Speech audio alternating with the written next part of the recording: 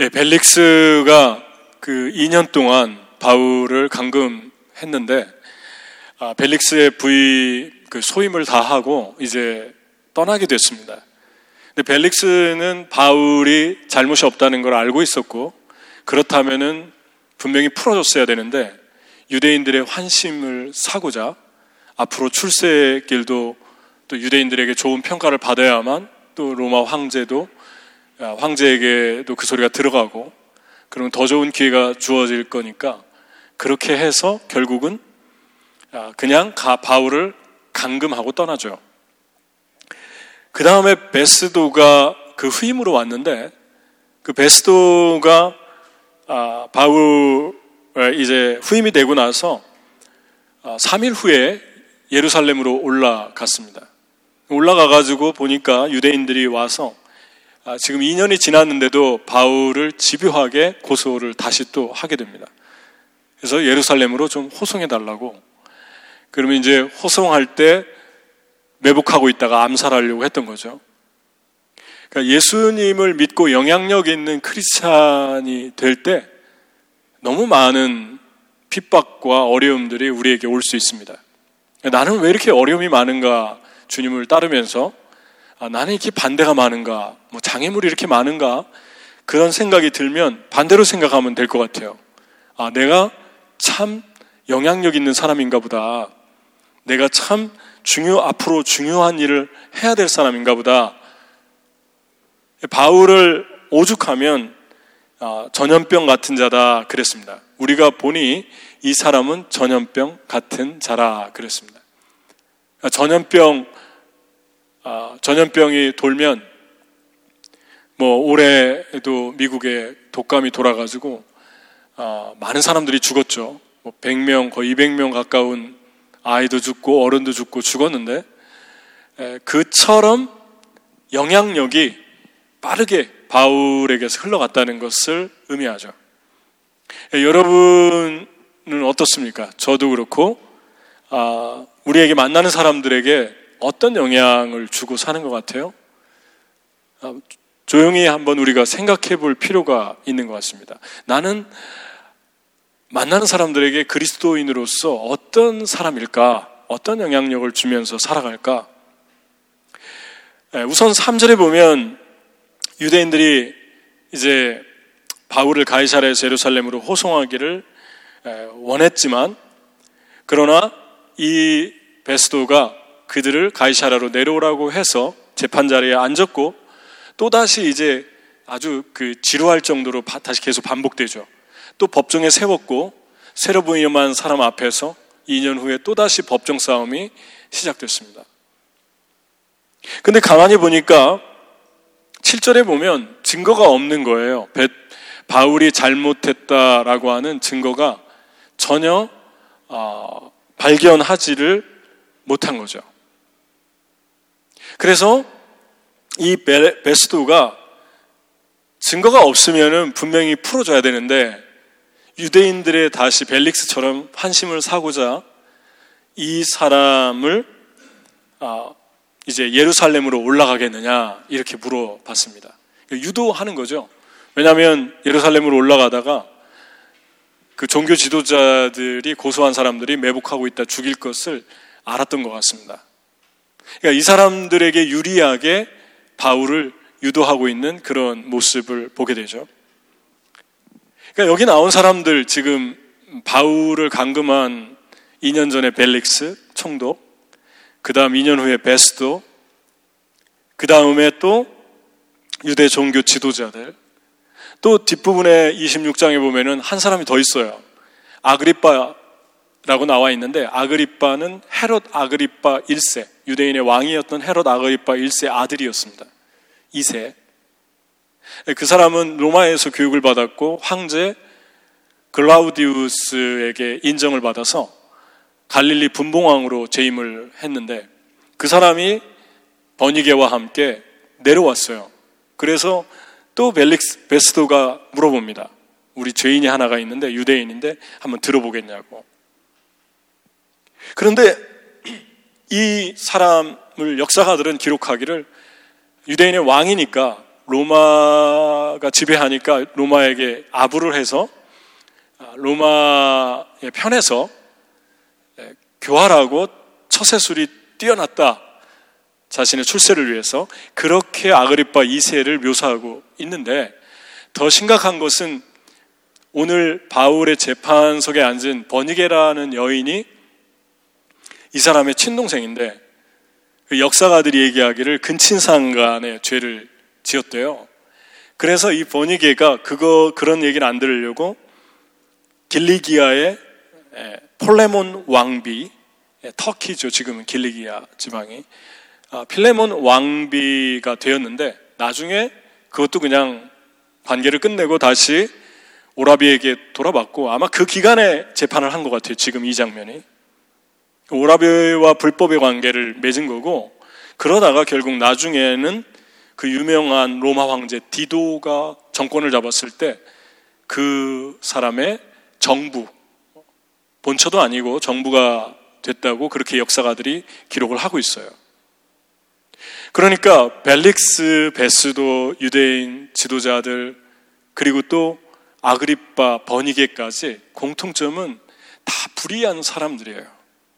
근데 한 가지 참 인상적인 건 하나님이 이런 사람들에게 계속 복음을 전하게 하고 있다는 것입니다. 그러니까 이러한 죄인들이었고 세상에 속한 사람이었지만 하나님이 사랑이 어떤가를 우리가 알 수 있죠. 지금이라도 너희가 회개하고 돌아오면 내가 용서해 주겠다. 그 사인이죠. 너희가 아무리 극악무도한 죄를 져도 나는 용서할 수 있다. 예수 그리스도를 영접해라. 네, 바울이 증언을 하는데 증언이 아니라 예수님을 얼마나 설득력 있게 얘기했던지 아그리빠가 어떻게 얘기했습니까? 사도행전 26장 28절에 같이 한번 읽어볼까요?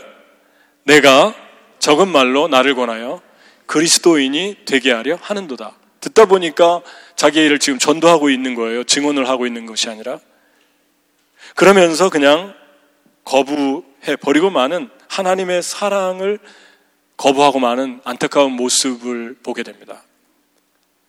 여기에서 우리가 생각할 수 있는 건, 여러분과 제가 이 세상을 살아가면서 그리스도인으로서 마치 서로 말이라도 맞춘 것처럼 이런 불법의 사람들이 우리 주변에 많이 둘러싸여 있을 때 그런 경험을 할 때가 있어요. 그래서 이용하고 무시하고 그리고 착취하고 폭행하고, 근데 그거에 대해서 반발을 하면은 또 보복하고, 그리고 자기가 가지고 있는 지위나 가진 것은 비교도 안 될 만큼 큰데 이런 자기와 비교도 할 수 없는 사람들이 좀 길이 열리고 뭔가 좀 이루어질만 하면 그들의 앞길을 막고, 그리고 못 살게 굴고, 그들의 프로모션, 그들이 잘 되는 거를 싫어하는 그런 불법의 사람들이 가끔 우리 주변에 세트로 있을 때가 있습니다. 마치 누가 그걸 짜놓은 것처럼 그럴 때가 있죠. 그러면 예수 믿는 사람으로서 나는 어떻게 살아야 될까, 그런 생각을 하게 되죠. 그거에 대해서 두 가지를 우리가 생각해 볼 수 있는데요. 첫 번째, 시편 43편의 말씀을 가지고 이것을 생각해 볼 수 있습니다.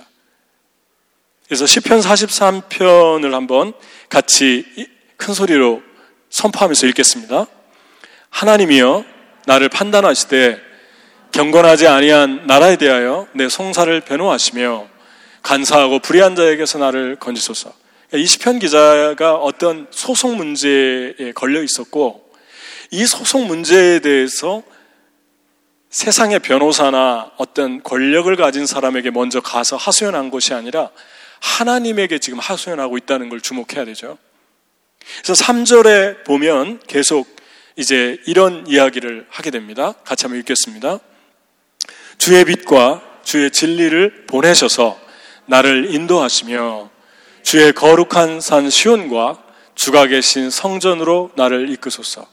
이 영어 성경도 같이 읽는 게 좋습니다. NIV인데 Send forth your light and your truth. Let them guide me. Let them bring me to your holy mountain. To the place where you dwell. 이렇게 얘기하고 있죠. 여기서 우리가 주목하고 싶은 단어 중에 하나가 false라는 단어입니다. 이 false라는 단어는 어떤 것입니까? 내 앞서서 당신의 빛과 진리를 보내주십시오. 내가 지금 너무 힘든 상황입니다. 빛과 진리가 왜 중요합니까? 빛과 진리가 없는 곳에는 어두움과 거짓이 난무하죠. 어두움과 거짓이 있는 곳에는 지옥 같은 일들이 펼쳐집니다. 속이고 속는 걸로 끝나는 것이 아니라 그것들 속에서 계속해서 머물 때 죽을 만큼 괴롭고 관계에 고통이 오고 서로가 서로의 상처를 주고 아픔을 주고 하루하루가 그 시스템 안에서 너무 살기가 어려워지는 거죠. 그것을 이 시편 기자가 본 것처럼 우리 삶에서 그런 것들을 볼 때가 있죠. 야, 여기는 참 어두움이 가득하다. 여기는 어디를 둘러봐도 거짓이 난무하고 있다. 그러면 이 상황에서 어떻게 해야 되는가? 이 사람처럼 해야죠. 다른 어떤 권력 있고 힘 있고 능력 있는 사람을 먼저 찾기 전에 하나님께 나가서 하나님께 얘기하는 거죠. 하나님이 빛과 진리를 보내주십시오. 그래서 어두움과 거짓을 쫓아내 주십시오. 그러면 하나님께서 빛과 진리를 보내셔서 어떤 방법으로 일하실지는 모르지만 반드시 그 어두움과 그 비진리를 거짓을 드러나게 합니다. 빙산의 일각 같은 그 어두움과 그 비진리가 거짓이 수면 위로 떠오르게 하십니다. 그래서 하나님이 일하시기 시작하죠. 그때 풀어지는 일들이 점점 일어나게 됩니다. 빛과 진리는 단순히 언어적인 단어가 아니에요. 빛과 진리가 있는 곳에는 자유함이 있고 치유가 있고 풀어짐이 있고 천국을 경험하고 많은 사람들에게 회복이 일어나고 하나님의 그 놀라운 광명으로 인해 평안, 그 상상할 수 없는 은혜들이 그 지옥의 자리에 임하게 됩니다. 보이지도 않는 하나님이 어떻게 알고 빛과 진리를 보내서 이 어두움과 또 이 거짓을 어떻게 하실까? 할 수 있을까? 우리 이렇게 쉽게 그냥 무의식 중에 생각할 수 있죠? 하나님은 사람보다 빠르십니다. 우리가 하나님께 얘기할 때 하나님은 급하게 일하시고 놀라운 방법으로 우리를 안 다치면서 어느 부분을 하나님께서 만지셔야 되는 것을 정확하게 알고 있습니다. 그러면 나도 안 다치고 또 상황에 주변에 무고한 사람들도 안 다치면서 하나님의 풀어짐이 그 빛으로 진리로 드러나게 되는 것을 보게 됩니다. 여러분, 누가복음 18장에 이 시편 44편의 짝 같은 그런 말씀이 있죠. 예수님께서 말씀했죠. 한 과부가 있는데 그 과부가 억울한 일이 있어서 그 동네에 불의한 재판장을 찾아갔어요. 그냥 재판장이 아니라 불의한 재판장이에요. 맨날 와가지고 잘 조르니까 억울한 일을 좀 들어달라고 조르니까 이 재판관이 불의한 사람이기 때문에 귀찮고 쳐다보지도 않았죠. 근데 이 여인이 포기하지 않고 계속 나가니까 귀찮아가지고 결국은 들어주게 됩니다. 그 다음부터 주님이 하시려고 했던 메시지가 있죠. 하물며 세상에서도 아무리 불의해도 계속 간구하고 조르면 들어주는데 너희가 나에게 억울한 일을, 이 과부처럼 억울한 일을 가지고 나에게 나와서 부르짖으면 내가 그 밤낮 택한 자들의 부르짖음을 들어주지 않겠느냐. 우리는 이러한 불의한 사람들을 만나면 가장 먼저 하는 게 머리를 먼저 내 지혜를 가지고 해결해 보려고 합니다. 그 다음에 사람의 도움을 먼저 찾죠. 그런데 하나님에게 무릎으로 나가지 않고 하나님의 빛과 진리가 먼저 일하시기 전에 움직이면 엄청난 다침과 깨어짐과 고통이 수반되게 됩니다. 하나님의 타이밍이 있고 하나님의 방법이 있어요. 그런데 우리가 너무 빨라가지고 내가 먼저 가는 거예요. first 하는 거예요. 그러니까 하나님이 갈 기회가 없는 거예요. 하나님이 first에서 앞에 내 앞서갈 기회가 없는 거죠. 거기서 오는 파장과 꼬임과 여러 가지는 아주 우리를 고통스럽게 합니다. 관계도 어려워질 수 있습니다.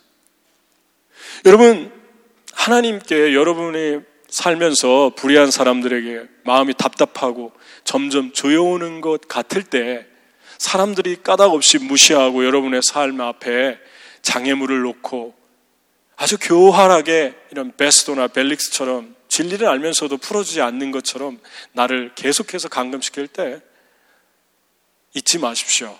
하나님 보내주소서. 내 앞서 보내주소서. 빛과 진리를 보내주소서. 그 다음에 한 가지 더 중요한 거는 내가 하나님이 빛과 진리로 오실 때 내가 깨어서 빛과 진리로 내 삶 자체가 사는 게 아주 중요합니다. 그런데 그 빛과 진리로 너희는 빛이고 소금이다 그랬는데 소금처럼 빛처럼 어떻게 사는 게 소금처럼 빛처럼 사는 겁니까? 언어와 연관이 돼 있어요. 하나 중요한 포인트 중에 하나가 그래서 소금에 대해서 우리가 어떻게 세상에서 주님이 역사할 때 우리가 소금으로 살 수 있을까? 한번 읽겠습니다. 골로새서 4장 6절 너희 말을 같이 한번 읽어볼까요? 너희 말을 항상 은혜 가운데서 소금으로 고르게 함 같이 하라. 그리하면 각 사람에게 마땅히 대답할 것을 알리라. 말하는 거하고 대화하는 거하고 소금을 고르게 하는 거하고 어떻게 연결이 되는가 답답하죠. 근데 영어 성경을 보면은 조금 더 구체적으로 나와 있어요. 그래서 영어 성경에 뭐라고 나와 있냐면 Let your conversation be always full of grace, seasoned with salt, so that you may know how to answer everyone. 그러니까 은혜로 말을 상대방에게 하는 것은 소금으로 시즈닝 하는 것 같다 그래요. Seasoned with the salt 그래요. 저도 시즈닝을 해봤어요. 바베큐를 구울 때 소금을 치지 않습니까? 근데 그 소금을 시즈닝 할 때 세 가지 특징이 있죠. 지금 빗대는 거하고 연결을 해보는 거예요. 첫 번째는 먹는 상대방을 배려하지 않으면 내 입맛에 맞추거나 시즈닝을 아무렇게나 하겠죠. 그런데 상대방을 생각하면서 이 사람이 어떻게 맛있게 먹을까를 배려하면 시즈닝 하면서 생각을 많이 하게 됩니다. 이 사람은 초딩 입맛, 뭐 이런 사람 있잖아요. 우리 교회도 누가 한 분이 계시잖아요. 이 사람은 좀 보수적인 입맛, 뭐 있지 않습니까? 시즈닝 할 때는 분명히 상대방을 생각해야 돼요. 내가 먹고 싶은 맛에 맞추면 안 되고 내가 호스트를 할 때 그 사람이 이렇게 해서 이렇게 좋아하지 하고 시즈닝을 하게 되죠. 빛이 되는 것은요, 직장에서나 내가 만나는 사람 또 예수 믿는 사람들 대화를 할 때 그 사람을 그냥 일방적으로 아부하고 마치라는 뜻이 아니라 그 사람을 먼저 배려해 줘야 됩니다. 이 사람이 내가 이렇게 하는 말이 어떤 도움이 되고 어떤 위로가 될까를 생각하고 얘기를 해야 되는데 시즈닝을 그 사람 생각 안 하고 그냥 해버리면 상대방이 전혀 빛을, 소금을 누릴 수가 없어요. 그러니까 대화를 할 때 아주 상대방을 배려하면서 대화하는 게 중요합니다. 그 시즈닝이에요. 그게 소금된 삶이고 빛된 삶이에요. 기쁨을 주고 평안을 주고 안정을 주고 따뜻함을 주고 특히 우리 한국 분들의 액센트나 억양이 저도 그런 것 같은데 다른 나라 언어들보다 좀 센 것 같아요. 그래서 그거를 또 미덕으로 많이 생각한 것 같아요. 그래서 부수부수 얘기하고 이름이 뭐예요? 뭐 이렇게 물어보면 되는데 What's your name? 이렇게 해서 발음은 좋은데 액센트 때문에 What's your name? 이러면 상대방이 뭐라고 합니까? What? 이렇게 되죠. 여러분 부드럽게 얘기하는 게 좋은데 한국말 그대로 얘기를 하면은 거부감을 주죠. 그래서 한국말 자체가 좀 이게 터프해요, 말이. 그리고 이렇게 맛이 없는 것 같아요. 그냥 불쑥불쑥 얘기를 하는 것 같아요. 그래서 서로에게, 배우자나 친구나 동료에게 얘기를 할 때 부드럽게 얘기하는 거, 상대방을 잘 맞춰주는 거. 그 다음에 또 시즈닝은 소금을 너무 많이 넣거나 적게 넣으면 안 되죠. 너무 많이 넣으면 짜고 적게 넣으면 싱겁죠. 둘 중에 뭐가 하나만 얘기해 주십시오. 그러면 저는 적게 넣는 거를 추천하고 싶어요. 왜냐하면 싱거우면 좀 더 만들 수 있지만 짜면 되게 어려워요, 돌이키기가. 무슨 말이냐면 우리가 세상에서 소금으로 빛으로 주님이 빛을 보낼 때 중요하게 생각할 거 하나는 말을 너무 많이 하지도 말고 적게 하지도 말고 조심하라는 것입니다. 아무리 좋아도요, 말을 너무 많이 하잖아요. 절제를 안 하면 거기에서 집에 돌아가면 반드시 후회를 하게 되더라고요. 우리는 언어에 완벽한 사람들이 아니기 때문에 말을 이 사람 너무 좋고 이 사람하고 얘기하면은 모든 거 다 얘기하고 싶고 해서 말을 절제함이 없이 하면 반드시 마음이 불편해져요. 불편하면 선을 넘어간 거예요. 대화를 했을 때 불편하지 말아야 돼요. 여러분, 대화를 할 때 또 너무 얘기를 안 하면 사람들이 자꾸 그 사람 신경을 쓰게 되고 그 사람 때문에 분위기가 묘해지죠. 그것도 섬기는 모습이 아니죠. 적당히 하고 적당히 말하고 적당히 절제하는 거, 그 시즈닝이 돼야 되는 거죠. 그렇게 하면 so that you may know how to answer everyone 그랬어요. 네가 그렇게 균형 잡힌 절제로 언어를 사용하고 그리고 상대방을 배려하면서 기쁨과 평안을 주면서 대화를 하면 그러면 대화하는 중에 you may know how to answer everyone. 그냥 대화하는 중에 하늘의 감동이 오면서 언어를, 하나님이 생각나게 한 언어를 그 사람에게 주게 됩니다.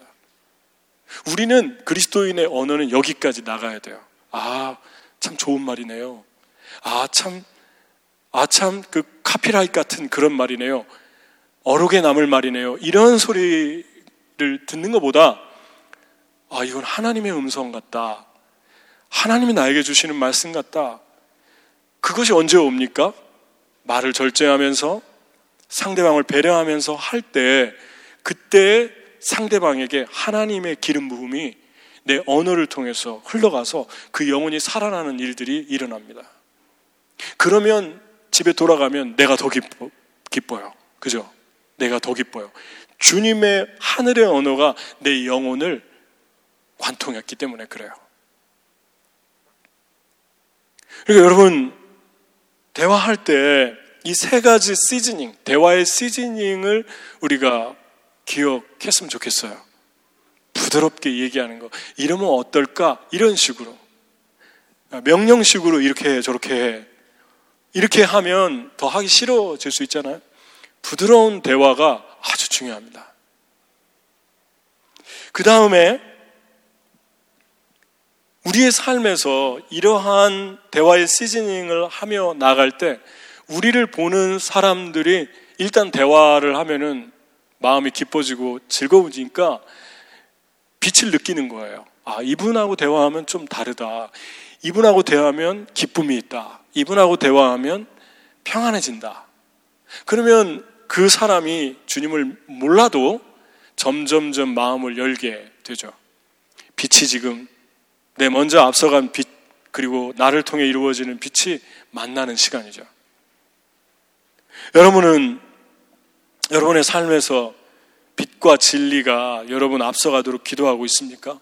여러분 삶이 빛과 진리 가운데 하려고 특히 대화를 할 때, 언어를 할 때 이러한 대화를 추구하고 있습니까?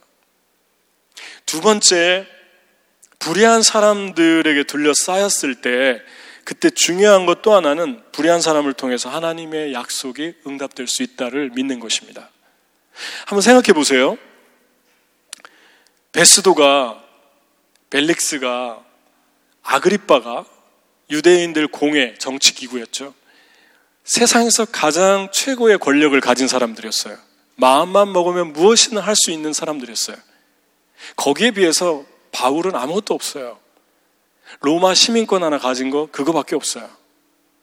그냥 게임이 안 되는 사람이에요. 그런데 하나님께서 2년 1개월 전에 천부장하고 있을 때 바울에게 이렇게 얘기했죠. 한번 읽겠습니다. 사도행전 23장 11절 같이 읽겠습니다. 그날 밤에 주께서 바울 곁에 서서 이르시되 담대하라.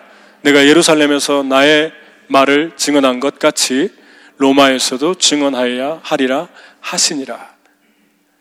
하나님이 분명히 바울이 로마에 간다고 얘기했는데 가이사 앞에 서서 하나님 말씀을 증언해야 될 것을 암시했는데 그때 2년 전에 바울의 상황을 보면 미래가 불투명하고 아무것도 소망이 없어 보였어요.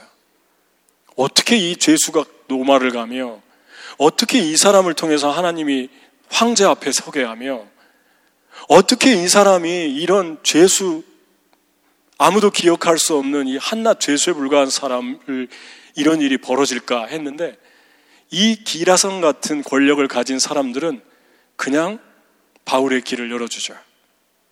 바울에게 물었어요. 네가 무엇을 원하느냐? 바울이 얘기했습니다. 가이사에게 가기를 원합니다. 그랬어요. 그러니까 네가 가이사에게 상소하였으니 가이사에게 갈 것이다. 그렇게 사도행전 25장 12절에 말씀을 하고 있습니다. 여러분, 제가 왜 지금 25장에서 26장을 한꺼번에 읽었냐면요. 이렇게 많이 읽은 적은 처음이죠. 그냥 한마디로 얘기하면은 그거예요. 여기에서 계속 법정에 섰다가 감금됐다가 다시 증언했다가 다시 반복. 이게 계속 반복되니까 똑같은 얘기예요. 그러니까 사도행전에서 이 흥미진진한 사도행전에서 가장 지루한 부분을 꼽으라면 사도행전 23장에서 26장까지예요. 재판받았다가 해산했다가 다시 재판이 열렸다 해산했다가. 그런데 이 말씀을 가만히 보면 하나님이 바울의 인생에서 이 무의미한 시간에 두 가지를 하고 계신 걸 알 수 있습니다. 하나는 뭐냐면 바울이 정말 의미 없어 보이잖아요. 이런 권력자들 앞에서 똑같은 말 계속 반복하고 세월만 흘러가고 다람쥐 쳇바퀴 돌듯 맨날 그 일을 반복하고 있는 것 같아서 도저히 의미를 찾을 수 없는데 하나님이 이 권력자들을 통해서 하나님의 말씀을 이루죠. 로마로 바울을 보내죠. 두 번째는 바울이 만약에 죄수의 몸이 되어서 법정에 서지 않았다면 바울은 벌써 죽었을 수도 있어요. 복음을 전한다는 건 상상할 수도 없고 유대 사람들한테 쥐도새도 모르게 암살됐을 거예요. 가장 안전한 장소가 법정이었고 거기에 가만히 있으면 온 사방에서 권력자들이 다 나와서 그 바울의 말을 청종해요. 아주 분위기 좋게 바울의 말을 들어요. 거기서 예수님을 전하고 있습니다. 우리는 불의한 사람들에게 둘려 있을 때 내가 왜 이 일을 겪어야 되지? 이 일은 도대체 나에게 어떤 의미가 있는가? 그리고 나는 이 일이 내 인생에서 지금 이 순간이 가장 지루한 순간 같아. 그렇게 생각할 때가 있어요. 그런데 두 가지를 이루고 계신 중일 수 있어요. 하나는 앞으로의 미래를 준비하셨고 또 하나는 바울을 통해서 많은 영혼들에게 이 불법의 사람들에게 복음을 전하고 있는 하나님의 섭리를 안전하게 복음을 전하고 있는 하나님의 섭리를 보게 됩니다.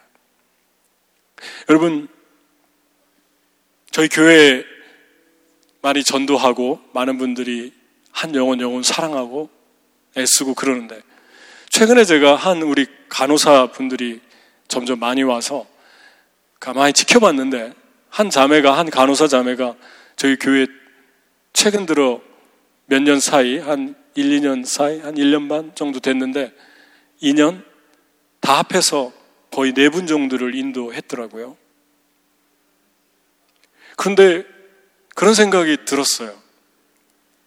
한 분은, 그 중에 한 분은, 간호사 한 분은 여기 복도에서 만나는데 어떻게 오냐고 하니까 웨체스터에서 거의 2시간 걸려 오는데 차가 없기 때문에 지하철 타고 버스 타고 3번, 4번 갈아타고 온다고 들었어요. 그런데 오는 거예요. 전도를 받은 사람이죠.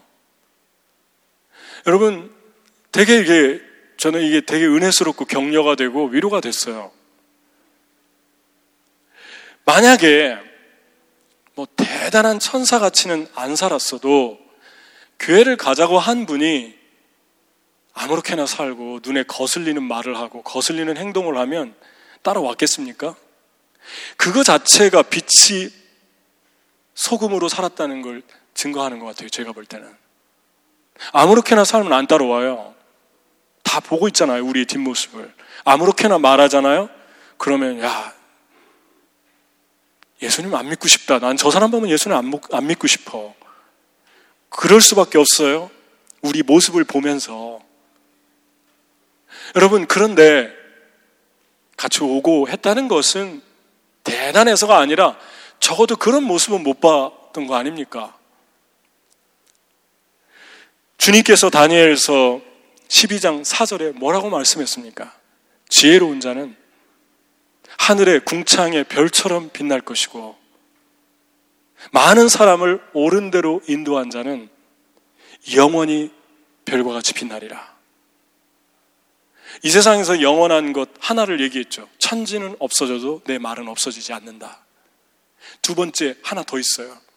많은 사람을 옳은 대로, 착한 일 한데 그게 아니고 옳은 대로가 영어 성경에 righteousness라고 나와 있는데 구약 창세기와 계시록까지 righteousness는 한 분뿐이에요.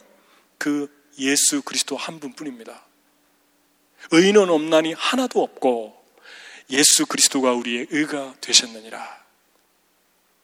예수 그리스도께로 인도한 사람들은 영원히 없어지지 않는다. 천지는 없어지는데 영원히 빛날 것이다 얘기했어요. 그럼 지혜로운 자는 누굽니까?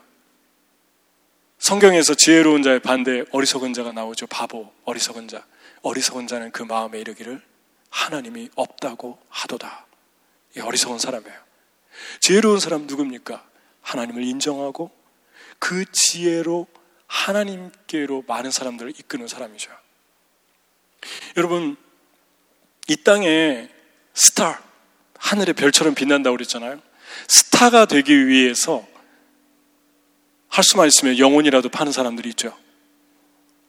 스타가 되면 3가지가 적어도 따라오는 것 같아요. 돈이 따라오고 명예가 따라오고 권력이 따라옵니다. 그러니까 다 스타 되려고 그래요. 그래서 자기 분야에서 최선을 다해 탁월하게 살려고 그래요. 그런데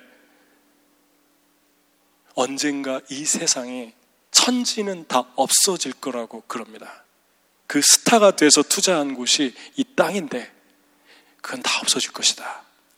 그러나 많은 사람을 우리의 의인 예수 그리스도께 인도한 사람은 영원히 forever and ever 그렇게 말씀하고 있습니다. Like stars.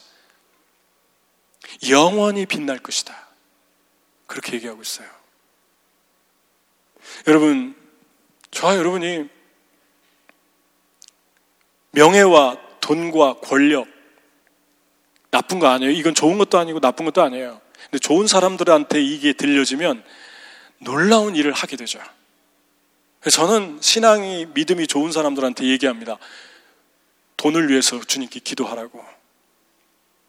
당신 같은 사람이 돈을 가져야 되지 않겠냐고. 그러면 당신같이 신실한 사람이 돈을 가지면 얼마나 파워풀하게 사용되겠냐고. 당신 같은 사람에게 명예가 있으면, 권력이 있으면 얼마나 많은 사람들을 우리의 의인 예수 그리스도께 돌아오는데 그걸 사용하겠냐고. 그런 권력은, 그런 명예는, 그런 돈은 영원히 forever and ever 빛이 날 것이라고 주님이 말씀합니다. 저는 여러분들이 입을 10개 열어서 주님께 구했으면 좋겠어요. 주님, 나에게 돈을 주십시오. 그럼 내가 주님을 위해 쓰겠습니다. 돈 없어도 선교할 수 있는데 반드시 돈이 있어야 돼요. 누군가 돈 많은 분들이 도네이션하고 서포트 해야만 하나님 일 열심히 할 수 있어요. 돈이 꼭 필요해요. 근데 신실한 사람들이 그 돈을 많이 가지고서 주를 위해 풀어놓기 시작하면 놀라운 일을 할 수 있습니다. 여러분 그 영화 보지 않았습니까? 쉰들러 리스트. 정말 인상적이잖아요. 내가 이 어금니의 금리바를 빼가지고 팔았다면 한 사람을 더 구할 수 있었는데 하면서 땅을 치며 통곡하잖아요. 내가 이 시계를 팔았다면 한 사람을 더 구할 수 있었는데 그 장면이 아직도 우리 기억 속에서 사라지지 않죠. 권력과 명예와 돈이 나쁜 게 아니라 그걸 쥐고 있는 사람이 누구냐가 문제죠. 그걸 가지고 있는 사람이 누구냐가 문제죠. 그걸 가질수록 더 겸손해지는 분들이 계시죠. 더 신실해지는 분들이 계시죠. 더 하나님께 매달리고 하나님만 의지하는 분들이 계시죠. 여러분과 제가 저 아프리카 오지 밀림이나 저 오지에 가서 복음을 전하다가 순교하는 거, 그것만 대단한 일이 아니잖아요. 그것만 선교가 아니잖아요. 어쩌면 우리의 삶 속에서, 우리의 영역 속에서 하루하루 주님 때문에 죽어지고 주님 때문에 내 자신을 녹여서 한 사람 한 사람에게 시즈닝이 되어 가는 삶이 더 힘들 수 있어요. 우리 주님께서 네가 속한 그 곳에서, 그 영역에서 나는 네가 많은 사람을 예수님께 돌이키게 하는 그런 사람이 됐으면 좋겠다. 제가 이 말씀을 보면서 생각해 봤어요. 나는 목회를 거의 30년 했는데 거의 20살 때부터 20리, 30리를 자전거 타고 걸어서 시골에서 복음을 전하러 갔는데, 가면은 어떤 집은 그때 당시만 해도 시골에 불이 안 들어왔어요. 호롱불 켜놓고 시골에 농사 짓는 분들이, 할머니, 할아버지가, 저는 20살인데 할머니, 할아버지가 앉아 계세요. 50살, 60살, 70살 드시는 분들이 거의 다 많이 차지하고 있어요. 거기에 복음을 전하고 하나님 나라를 전했는데, 그렇게 살다 보니까 30년이 훌쩍 넘었는데 30년 동안 나는 몇 사람을 구원했나? 나는 내가 전한 복음으로 인해 몇 사람이 치유되고 회복되고 천국을 맛보고 인생이 변화됐나? 주님 만나서 기뻐 뛰며 외양간에 나온 소처럼, 말라기서에 말씀한 것처럼 치료의 광선이 임해서 주님을 노래하는 사람은 몇 사람이 됐나? 생각해 봤어요. 그러니까 2년 동안 4사람, 5사람 인도한 사람이 너무 대단해 보여요. 왜냐하면 30년이 돼도 단 한 사람도 인도하지 못했는데, 단 한 사람에게도 그리스도를 소개하지 못했는데, 그냥 교회 데리고 오면 되잖아요. 나는 말도 잘 못하고 그냥 교회 가자고 그러면 돼요. 교회 데리고 오면 교회에서 예배도 다 해줘요. 찬양도 예수님, 말씀도 예수님, 교제도 예수님. 밥 먹을 때도 우리는 예수님 얘기하잖아요. 딴 얘기 재미없어서 못하잖아요, 잘. 그러면 그 영혼이 예수님을 만나서 새롭게 태어나면 우리의 영혼이 더 기쁘고 하늘의 궁창의 별처럼 영원히 forever and ever 영원히 빛날 것이라고 주님이 약속하셨습니다. 저는 여러분이 그냥 무슨 교회 인원수 채우자고 데려오라는 게 아니라 정말 주님 사랑하고, 그래서 그 많은 사람들을 인도에 올 때, 지금 다 하나님이 판을 깔아줬잖아요. 바울에게. 바울이 그냥 앉아가지고 말만 하면 됐잖아요. 저와 여러분은 하나님, 나는 쳇바퀴처럼 돌아가요. 나는 내 인생은 너무 지루해요. 나는 맨날 뉴욕에만 있어요. 그런데 주님은 우리에게 말씀합니다. 나는 너에게 판을 다 깔아줬다. 너의 그 지루한 삶이 나의 뜻을 이루는 2가지가 지금 진행되고 있다. 나는 너를 언제 어느 때 어디로 옮길지 알고 있다. 나는 네가 하루하루 나를 바라보면서 너에게 주어진 하루하루 시즈닝이 돼서 살아갔으면 좋겠다. 대단한 일을 못해도 위대한 선교사가 되어서 어디 다른 나라 가가지고 순교는 그런 일이 아니라 너의 삶의 한순간 한순간에게 사람들에게 예수 그리스도를 전하고, 여러분 불의한 사람들에게 둘러싸일 때 여러분과 제가 어떻게 됩니까? 나를 자꾸 오픈해야만 되죠. 누구와 얘기하게 되고 마음을 자꾸 털어놓게 되고, 그러다 보면 상대방이 나에 대해서 1년 동안 2년 동안 한마디도 안 하고 지냈는데 나에 대해서 듣다 보니까 아, 이 사람 교회 다니는 사람이네. 듣다 보니까 이 사람 말 속에 하나님을 의지하고 있네. 그러면서 고난 속에서, 불법의 사람들 속에서 나를 자꾸 열어보여야만 되는 상황이 될 수밖에 없어요. 하나님이 판을 깔아주시는 거예요. 상대방이 어떻게 반응하든 나는 네가 삶을 나눴으면 좋겠다. 그리스도인들과 나누면서 기도를 함께 모으고, 예수님 안 믿는 사람도 아무것도 못 알아듣고 영적으로 무지할 것 같은데 그들도 네가 그런 얘기를 하면 언젠가 나에게 돌아오는 디딤돌이 될 것이다. 그러한 하나님의 음성을 우리에게 주고 있지 않습니까? 여러분, 주님을 위해서 여러분들 다 지혜롭고 머리가 좋잖아요. 여러분 다 똑똑한 분들이지 않습니까? 지혜를 하나님이 줬는데 그 지혜를 하나님을 위해서 많은 사람들을 의로운 대로 예수님께로 인도하기 위해서 그 지혜를 얼마나 사용하고 있습니까? 제가 요즘에 우연히 어떤 글에서 이런 글을 봤어요. 좀 이상한 얘기일 수도 있는데 제가 되게 도전받아가지고요. 구찌에 대한 얘기인데, 요즘 사람들이 기분이 좋으면 I'm 구찌 그런대요. 구찌. 왜 그런가 읽어봤더니 안 그래요? 예, 여기 일하시는 분이 계셔가지고 처음 듣는데 그런 것 같아요. 2015년부터 구찌가 하락세를 하다가 다시 살아났는데, 많은 기업들이 다 망했는데, 유명한 기업들이 다 문을 닫고 있는데 구찌가 어떻게 살아났나를 적어놨더라고요. 그 중에 하나가 2015년도에 CEO가 부임을 해가지고 회의가 끝나고 그림자 회의를 했는데 20, 30대 밀레니얼 세대 신입사원들을 불러가지고 리버스 멘토링을 했대요. 그러니까 오래된 사람이 아랫사람 신입사원을 멘토링하는 게 아니라 처음 나온 밀레니얼 세대 20, 30대 젊은 친구들이 기존에 있는 사람한테 얘기를 해주는 거예요. 요즘 사람들은 예를 들면 그런 거예요. 요즘 사람들은 모피 안 입는다고. 그러니까 모피 만들지 말라고. 사회적 가치를 중요하게 생각하기 때문에 요즘은 그런 거 없어도 가짜 털도 많고 질이 좋다고 모피를 접었고, 요즘 젊은이들은, 밀레니얼 세대는 다른 어떤 것보다 여행을 가서 그 여행에서 좋은 기억 남기는 게 그들이 가장 관심사라고.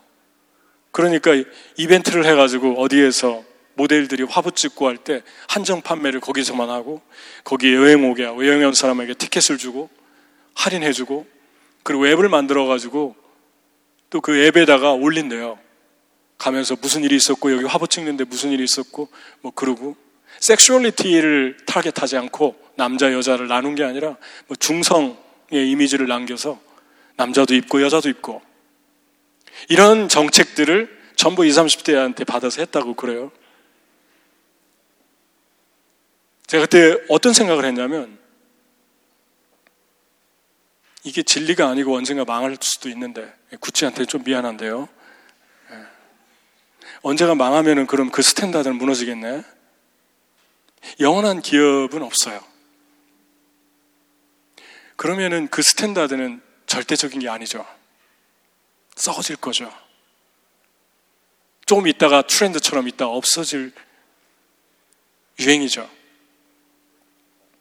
그런데 이런 썩어졌다가 없어질 것을 하는데도 이렇게 대단한 지혜를 사용하는데 되게 도전이 됐어요.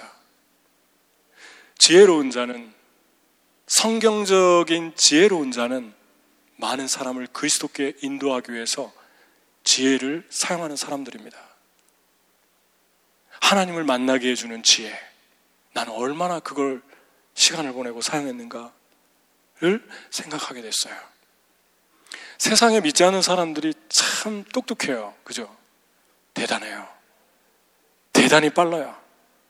온라인으로 들어가서 판매하는 거를 오프라인 기업들이 늦은 사람들은 다 망하고 있대요.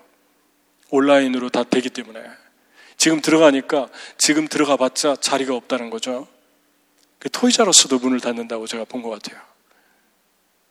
여러분, 이 세상에 그래서 구찌는 그런 말도 나왔대요. 기분 좋으면 I'm 구찌 그런데요.